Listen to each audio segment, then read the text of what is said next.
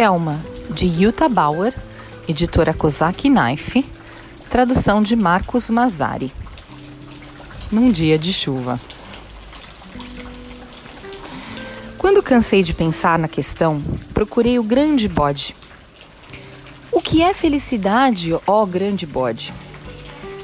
Vou te contar a história de Selma, a ovelha.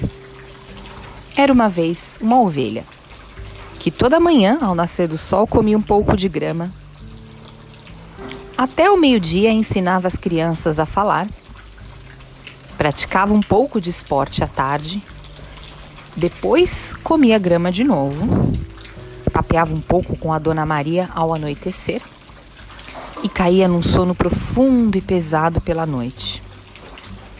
Questionada sobre o que faria se tivesse mais tempo, Selma respondeu: eu comeria um pouco de grama ao nascer do sol, conversaria com as crianças ao meio-dia, depois praticaria um pouco de esporte, comeria mais grama à tarde, ao anoitecer seria um prazer papear com a Dona Maria.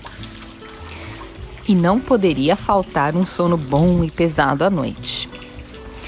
E se a senhora ganhasse na loteria? Bem, eu comeria muita grama, de preferência ao nascer do sol. Falaria muito com as crianças. Depois praticaria um pouco de esporte. À tarde comeria mais grama. Ao anoitecer gostaria de papear com a Dona Maria. Depois eu cairia num sono profundo e pesado.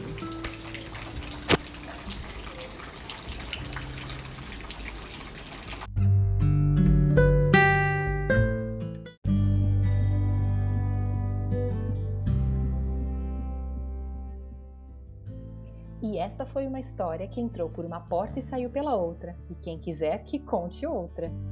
A leitura em voz alta traz inúmeros benefícios, como o aumento de vocabulário, a melhora da habilidade de compreensão oral, é ótimo para estreitar os laços com a criança, ativa o interesse pela leitura e o amor pelos livros.